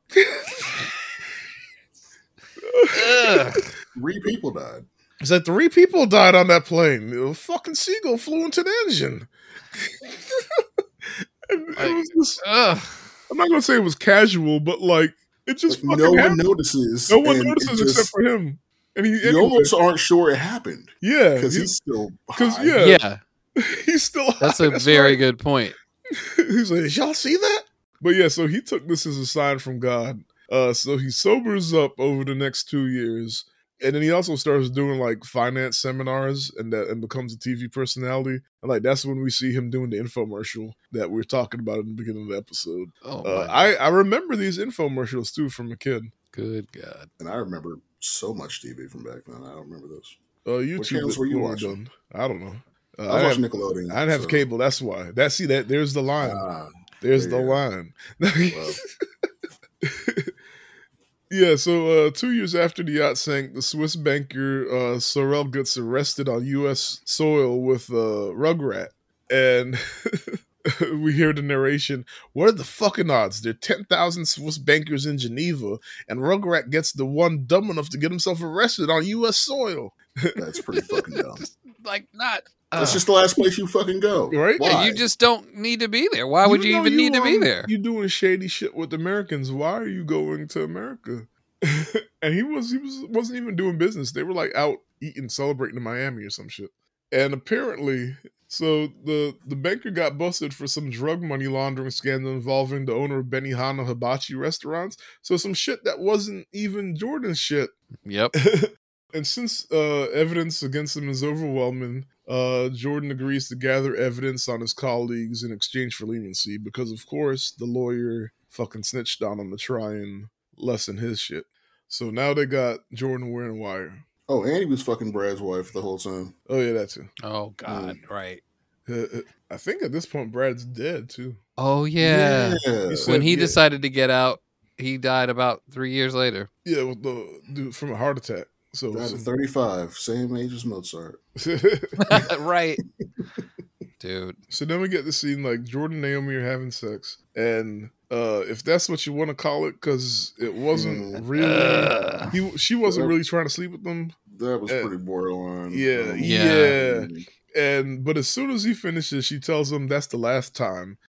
She doesn't love him anymore, and she wants a divorce and custody of the kids. Fair. And if that scene wasn't harsh, Jordan snaps on her, and she slaps him, and then he slaps her, and then he goes off to like another room, and he rips open a couch cushion, and pulls out a bag of cocaine. Because that's how you do when you are an abuser and you get off the stuff. You still hide some to find later. You know that he knew that bag. He was sober for 2 fucking years, and he knew that bag of cocaine was in that couch cushion the whole fucking time. But yeah, so he starts snorting it. Then Naomi comes back and she insults him because look at you, you pathetic. Look at you. And then he gets up and he punches her in the stomach. And then he runs and pulls their daughter out of bed and puts her in the car. And like Naomi catches up and like she smashes the driver's side window. And Jordan reverses through the closing garage door. And he crashes into like a brick post in the driveway. And like he put the seatbelt on his daughter, but he didn't put the seatbelt on. So he like cracks his head off the steering wheel. And like Naomi runs and pulls the daughter out the car.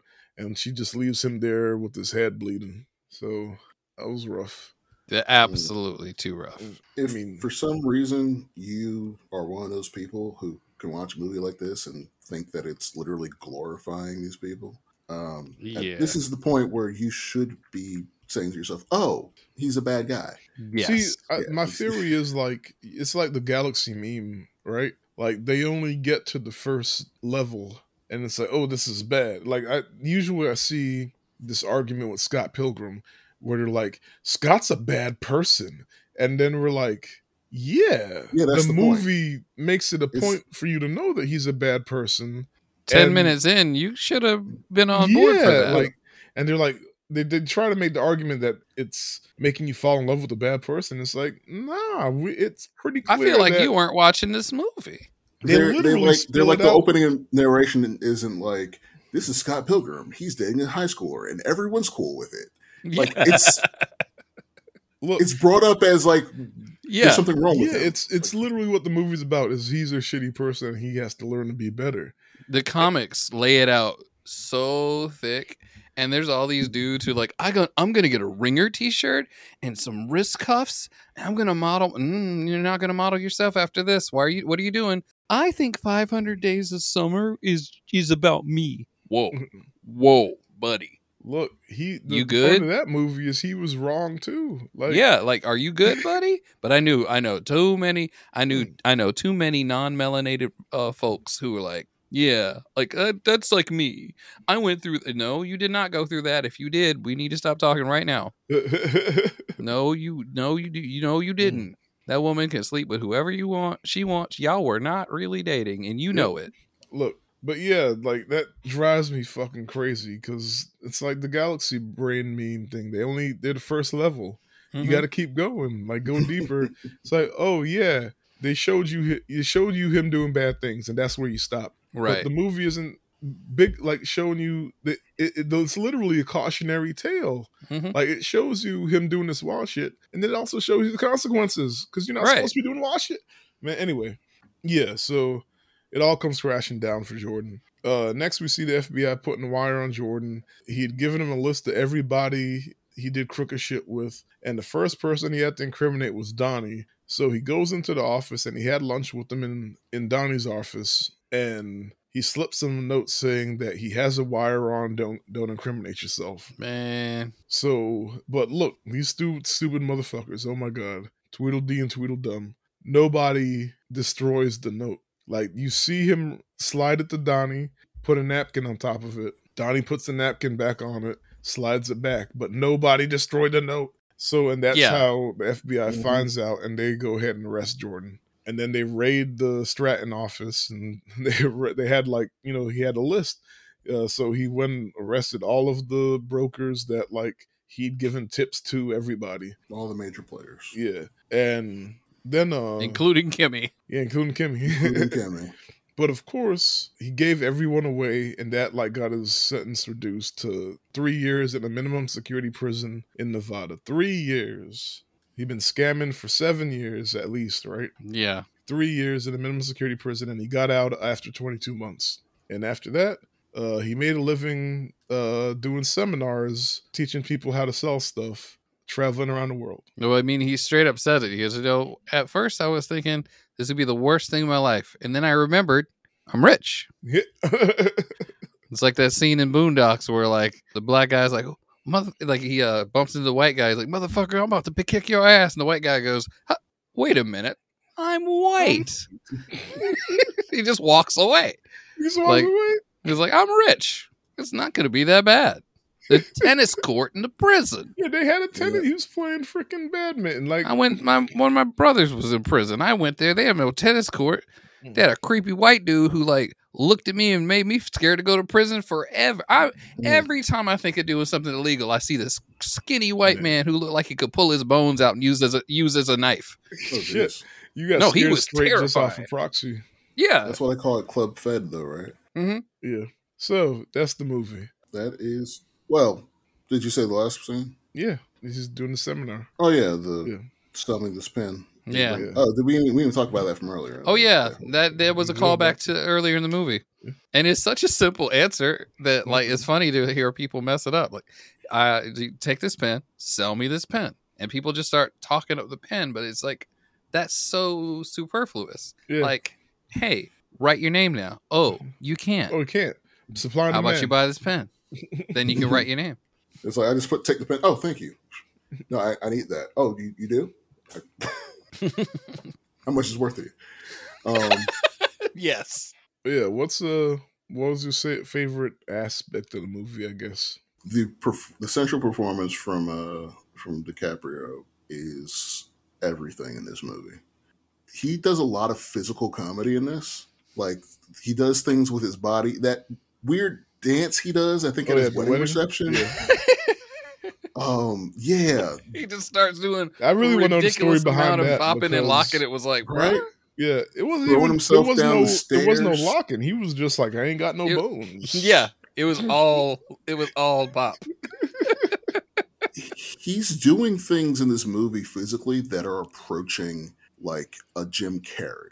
Yeah, right. I can see that. I won't say he's quite Jim Carrey level, but it's approaching what he can do with his body. But also, Jim Carrey, I can't see pulling off the other aspects of this character. I don't know who else in 2013 could have pulled this off. If you give me some time, I could tell you. I mean, I always forget his name, and you guys will probably dispute. You're welcome to argue. The guy that played Ant-Man, Paul Rudd. Paul Rudd. No, there's these times when Paul Rudd starts playing serious, where it's like, oh, he shit. used to be a serious actor. But Paul Rudd's too likable. Well, I think that's what pulls you into this guy too, though. Like, you don't want to hate this guy at first, but then it's really poured onto you. You have to. I think Paul Rudd could. I mean, it wouldn't be the same thing. Yeah, it wouldn't be the same, but he could. I think he could do it and us not be like, "Oh, you suck." I'm watching this show, Only Murders in the Building. It's his third season. Paul Rudd's in it. Without giving too much away, at some point, like he's not just being goofy, stupid Paul Rudd, and it's like, what am I crying about? You son of a bitch. And I think he's got a lot of Paul Rudd still in the can that a lot of people don't know about. All right. I mean, y'all heard it here. Paul Rudd, Oscar caliber dramatic actor. If he ever feels like it. He's like John C. Reilly. Like, he was a dramatic actor, and then he did some funny stuff, and then people only remembers the funny stuff. Mm-hmm. I mean, he's been famous for funny stuff for 30 years. So, but he was just in Clueless last year. I'll be that star guy too. of 106 films. God damn. Jeez. Well, star. Anyway, there was something else I was going to say. We already passed 2 hours. Remember that. Continue. Shoot. Dovetailing into what you're saying, Leo's narration just holds everything together. Yeah. I can almost imagine they thought about doing this without doing a lot of narration. It wouldn't work. It would be a harder watch without him. Scorsese. Does he always do narration? I don't know. He does it a lot. It's kind of part of one of his things. Yeah, I guess there is that kind of. He didn't do it in the last two movies we watched. He doesn't always do it, but again, this is white collar Goodfellas. I could see somebody trying to do this movie without it. It would fall apart. It's the only thing that stitches the movie together throughout all these various cuts and weird jumps in time. It goes super fast. Sorry, y'all set me down the Paul Rudd hole. Get out! Get out of there! You did that. Get out of there! He was in Romeo and Juliet. Jesus Christ! What are you doing? Sorry. Let me go back. We have to go back. Definitely the comedy for me, though. That's my favorite aspect. It's like now that I'm not hating it anymore, just the jokes. Like I was so like the dialogue, especially Donnie. Like just those two idiots together, which they are. They're just two fucking boneheads. Smoke crack with me. I want to show you something. I got a surprise for you. I called him the N-word. Yeah, he was really upset. Oh, shit. But yeah, favorite scene. The Quaaludes. Which one? The you know it. The slow motion country club. That whole part. Oh yeah, the whole. Yeah, that's. Hey, what are you fucking saying, Jordan? I can't. Are you fucking high, Jordan? Get off the wall. Get off. Mine was the aftermath of the boat crash. Just him sitting there, like really just soaking in how, like, man, everybody's over there partying. Happy to be alive. Nobody saw the plane blow up but me. Did y'all just fucking see it? The way that it was presented too was just like, damn. What the fuck? Yeah, because he was just sitting there, like narrating, talking, taking it all Holy in. Like shit, you said. You guys see that plane? And the plane explodes, and he's like, and he keeps talking after the plane explodes, and he doesn't. And then he cuts back. He's like, "Wait, did y'all see that?" He doesn't say to anyone in the room, "Oh my god, the plane!" He doesn't say it to anybody else. He's just like, "Wait." Just a private moment. That's the him plane. witnessing he's being a bro. He's not like bringing the party down.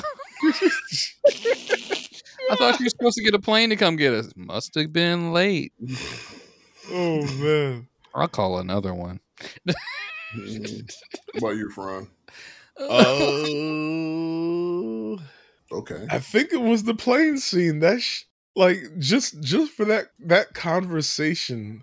Like I didn't remember it at all, so I was extra weak. Like I didn't know it was coming. Everything was so dour and fucked up.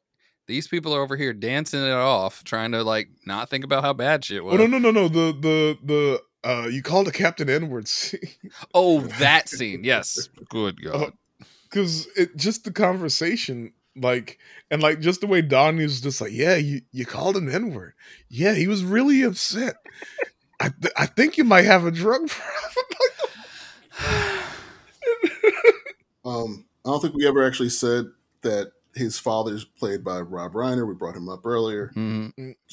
I pulled up his filmography. These are all back to back. Stand By Me, The Princess Bride, When Harry Met Sally, Misery, A Few Good Men. Name a director with 5 classics back to back to back like that. You could. I mean, you could, but they're few and far between. They're few and far between.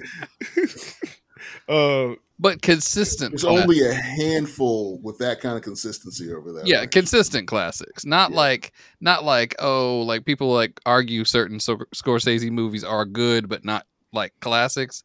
With him, like if you said like The Princess Bride, you're gonna have 5 people in the place like say a line. Hello, lady.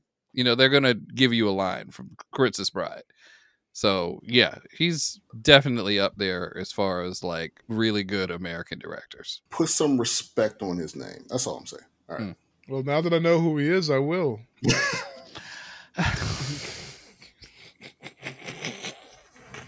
So I'm gonna just get to my favorite one. Go ahead. Favorite character? What character are you? It's probably weird, but Kristen Milotti. I can't. What was his wife's name? Teresa. I really think that she tried so hard. She's not in enough of the movie to like be like important for some people, but I thought she was good. Which character am I? Not Donnie. You don't smoke crack. Good job. No. Phosphorescent. Is that a real word? Because yeah. Okay. Google tried to tell me it wasn't. You're probably spelling it wrong. I'm probably if you take out all the drug doing, I'm probably Chester. That's Chester Ming, the guy that was eating all the time. Yeah. The dude who just walked across the room and punched dude right in the nose. Yeah, it's just like, let's get this done. All right. Oh man. Favorite character? Man, these people are all insane. I'm gonna go with Mad Max. Like his first introduction scene is hilarious, and just being the voice of reason. And then Donnie's just always fucking with him. Donnie was fucking with him, and I wanted him to be the one who hits him, but at least he got hit. Mm-hmm. That's the important thing.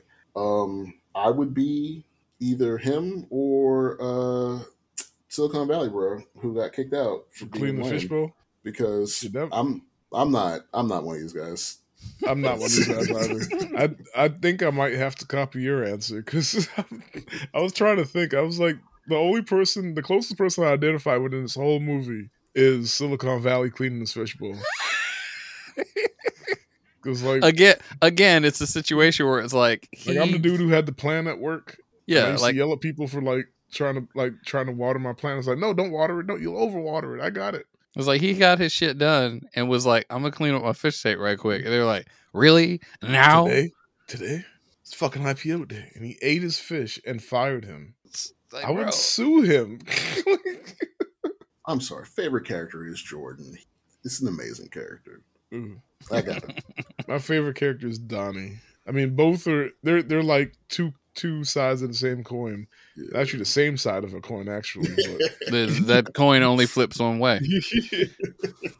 It's a slug. You cannot get tails on that. But coin. Just the shit that he would say, and just as if like he had to be special. Like he knew it's the fucking crack. Like yes. He would just say without thinking how he sounded. Just no filter. Because it's funny to watch. And that's not why I like him, but it's because it's funny to watch. Funny to laugh at. He is his own children's uncle. If I had to give a different answer for who I am, that's funny. it clicked out other than Fishbowl Dude. I don't know. Nobody in this movie. Maybe Jon Favreau, who's like, yeah, this is the way this shit works, and you gonna do it or you gonna do it? I don't know. Shit. I'm Captain Ted. Trying to think of some of the earlier people, but yeah, I'm still stuck on the guy who nonchalantly just makes sure he has food. Yeah, so dang, that's our Scorsese miniseries. I'm still bummed I didn't get to do Silence, but it's also a Leo miniseries. And to be fair, no one's going to listen to a Silence podcast. Yeah, that's another thing. Ain't nobody see that movie but me and hardcore you could just cinephiles. You could just do a like an episode of the podcast. So like, this is the podcast for Silence, and then you don't speak for 8 minutes. Don't say anything. On today's episode is Martin Scorsese's Silence. And see how long people wait until they go, damn it. You ruined it. They just go, damn it. Like, what? Are you serious? Like, Well, yeah, the real MVP of the movie. Oh yeah. Quaaludes. Shout out to Quaaludes. Lemons. Quaaludes, we miss you. Disco biscuits. Mandrakes. He said no, he takes them for his back. And then, like, knowing what I know about Bill Cosby, it's like, damn, bro. But they explained Quaaludes 2 times in this movie. Mm-hmm.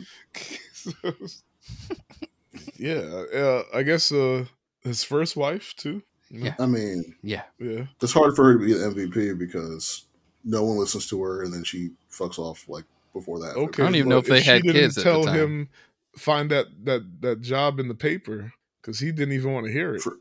She was like, "See, what does that say? Stockbroker." Yeah. We wouldn't have the rest of the movie. Which means we wouldn't have him being as terrible a person. So really... everything's her fault? Yes.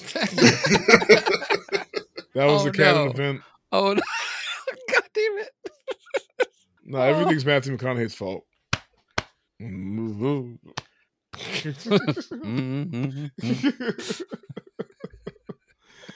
All right. Final thoughts and ratings. I'm going to just say it would be hard for me to recommend this movie to a lot of the people that I know that weren't. I think I said this before. Like, if you're not into watching movies, yeah. It is a 3-hour experience, but I will pop up probably like, hey, I know it's going back to my nearly shade. Like, did you like any of those Sandler movies with him and his crew just acting a fool? Like, you want to watch that on 10? Only people who really enjoyed this watch that on outside of like movie people are just, it's on a creeper tip for like Margot Robbie. I could see that. Or just they just like seeing boobs in movies. It is peak 20-year-old white dude movie. Yeah. It is like their whole deal. Like, they watch 500 Days of Summer and then they watch this and they think they can run anything. All right, Jamel. I think this is a good, even though I have only watched this movie twice in 10 years, I think it's a good hangout movie. I think you can put this on, you can ignore it, especially if you've seen it once or twice. Like, oh, you wild. Come over, we hanging out. I look up at the TV and Leonardo DiCaprio has a candle in his ass. Yeah. Put it on in the background at the con. Wolfie, fuck your safe word.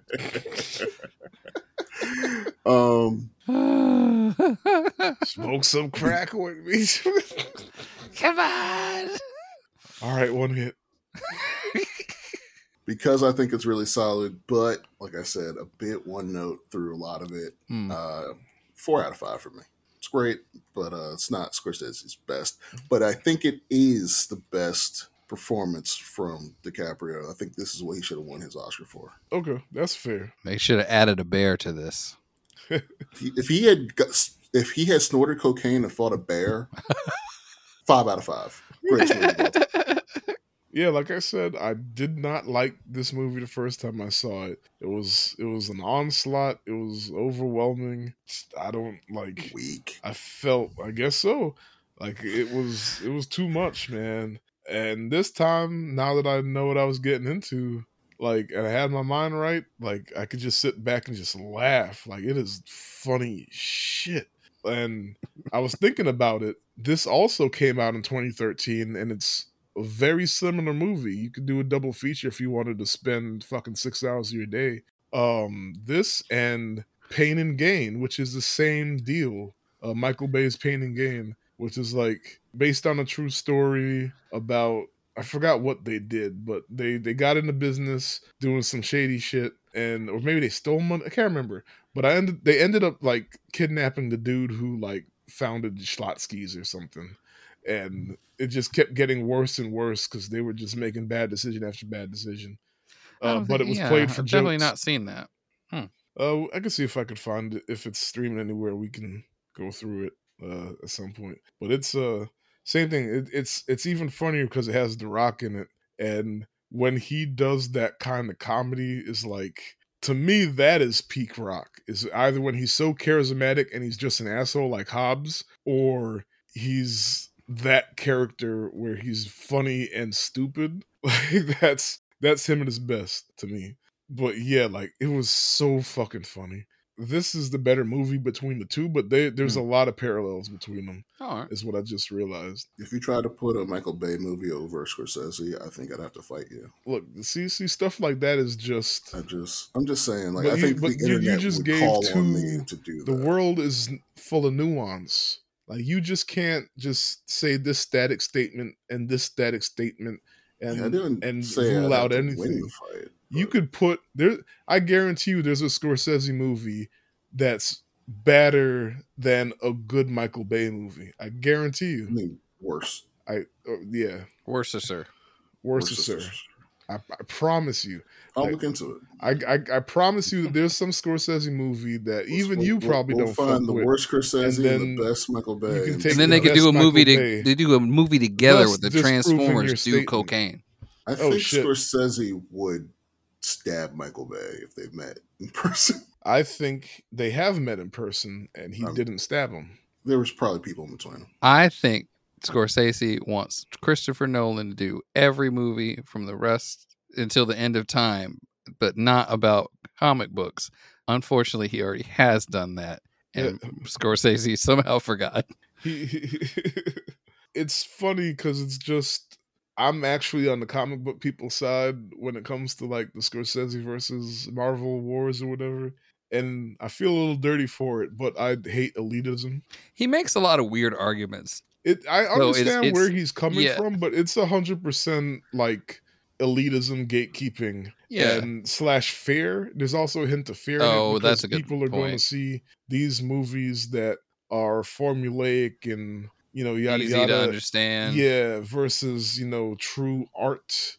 Like the art is draining out of him. I get it. I get where he's coming from, but at the same time, like there's a reason why there's a general audience and then there's critics. There's a reason, like people who watch movies for art aren't always the people who watch movies for entertainment. Yeah. So what are we doing here? Like, why complain? Like, didn't he compare those movies to like a theme park ride, like a roller coaster ride or something like that? People love roller coasters. I'm saying, like, that's what are his movies? A ride in a limousine? I'm saying that's not. I mean, you're saying, but they're not valid. Yes, but he also said it in a way that's like, okay. Did he say it in that way, or did we interpret it in that way? See, I was on the side that we interpreted it that way, but then he said some shit again, and I was like, all right, now like I can't defend you again. He has doubled down. He just did it. Yeah, he doubled down. So I can't. Yeah, he was like, watching superhero movies makes me not fuck good, and everybody's like, whoa, what the fuck? Why you bring that up? He goes, I didn't. That's how you interpreted it. What are we at? My ratings? My final? We're still doing my final thoughts. I'm just final thoughts. Yeah. So hated it. Loved it this time, and that's fair. I think I gave this a 6 or some shit, which means it's fine. 6 isn't in the basement. That's all right. At the same time, it was like I'm gonna just give it a 6 because I understand that cool things were done and it was neat things were done, but I didn't like it. But I'm gonna give it a 6 because it's still a decent like I saw the effort. I just didn't like it kind of deal. But I genuinely liked it this time. That was your old rating? Yeah, my old rating. Okay. My new rating, strong 7.5, maybe 8. I might bump it up to an 8, which would be maybe it's an 8 if you're on Quaaludes. Yeah, if I'm on. We'll never know. They're all gone. They're all gone. Because they used them all in this movie, apparently. God damn. They got whatever was left. Look. Wait, that was a bit of trivia I learned too, real quick. It was vitamin D, I guess, is what they were snorting to simulate cocaine. Jonah Hill actually was hospitalized for how much vitamin D he snorted. We don't even see him snort as much as Jordan, as much as Leo. True. Look, I guess he went in. God damn it. Leo's better actor. That's method. What happens if you take too much vitamin D? I don't know. I didn't know you could overdose on a vitamin. I knew you could. Oh, you definitely can get more of something than your body can use. Yeah, what the effect of it is, whatever the effect is, I'm not always sure of. But like vitamin D, your body processes more of it naturally when you're out in the sun, right? Mm-hmm. So how do you? I mean, we sunburn. I don't know. That's odd. That's an odd one. I'd have to look into that. His nostrils got sunburn. But yeah, 7.58, somewhere in there. I would definitely buy this DVD. I'd buy the Criterion at the Criterion sale. Are you looking to see if you have this DVD? I am. I don't. I have to fix that. But yeah, it redeemed itself. Or maybe I redeemed myself. I don't know. I think. Yeah. But yeah, that's the movie, guys. Plugs? Me, same as normal. D&D Sluggers, we'll run it fast. DD Sluggers, anywhere you're looking. And if you're also interested in seeing the new stuff that's coming out, go to the Patreon first. It's going to be there, and then eventually at the YouTube. Jamel? I have a new plug because Tifron successfully bullied me into getting a Blue Sky account. You can now find me at jrodman.bsky.social on Blue Sky. Honestly, you'll just see me posting my movie grid scores. Should I do movie grid today? Still isn't popping like that for me, but at least it's not full of Nazis. So, hey, thumbs up. At least they're not going to ask you to take a picture with your government ID and send it to some firm in Israel to verify your. Anyway. Also, fuck Elon Musk. Yeah, he's not doing well. I wish he was doing worse. Same. You can follow the podcast at SGBK Podcast on Threads, on Blue Sky. You can email us if you don't do social stuff at sgbkpodcast@gmail.com. Follow me personally at Tifron on Letterboxd and Blue Sky. And thank you all for listening. It's been fun. Take care. I think this is episode 28. We've been doing this half a year. Right on. Oh shit. I got to announce next week's episode. Let's do the Alien movie. Like Alien? No, it's a new Alien movie that came out on Hulu. No One Will Save You. That's the one. All right. Next week, No One Will Save You. Bye. Bye.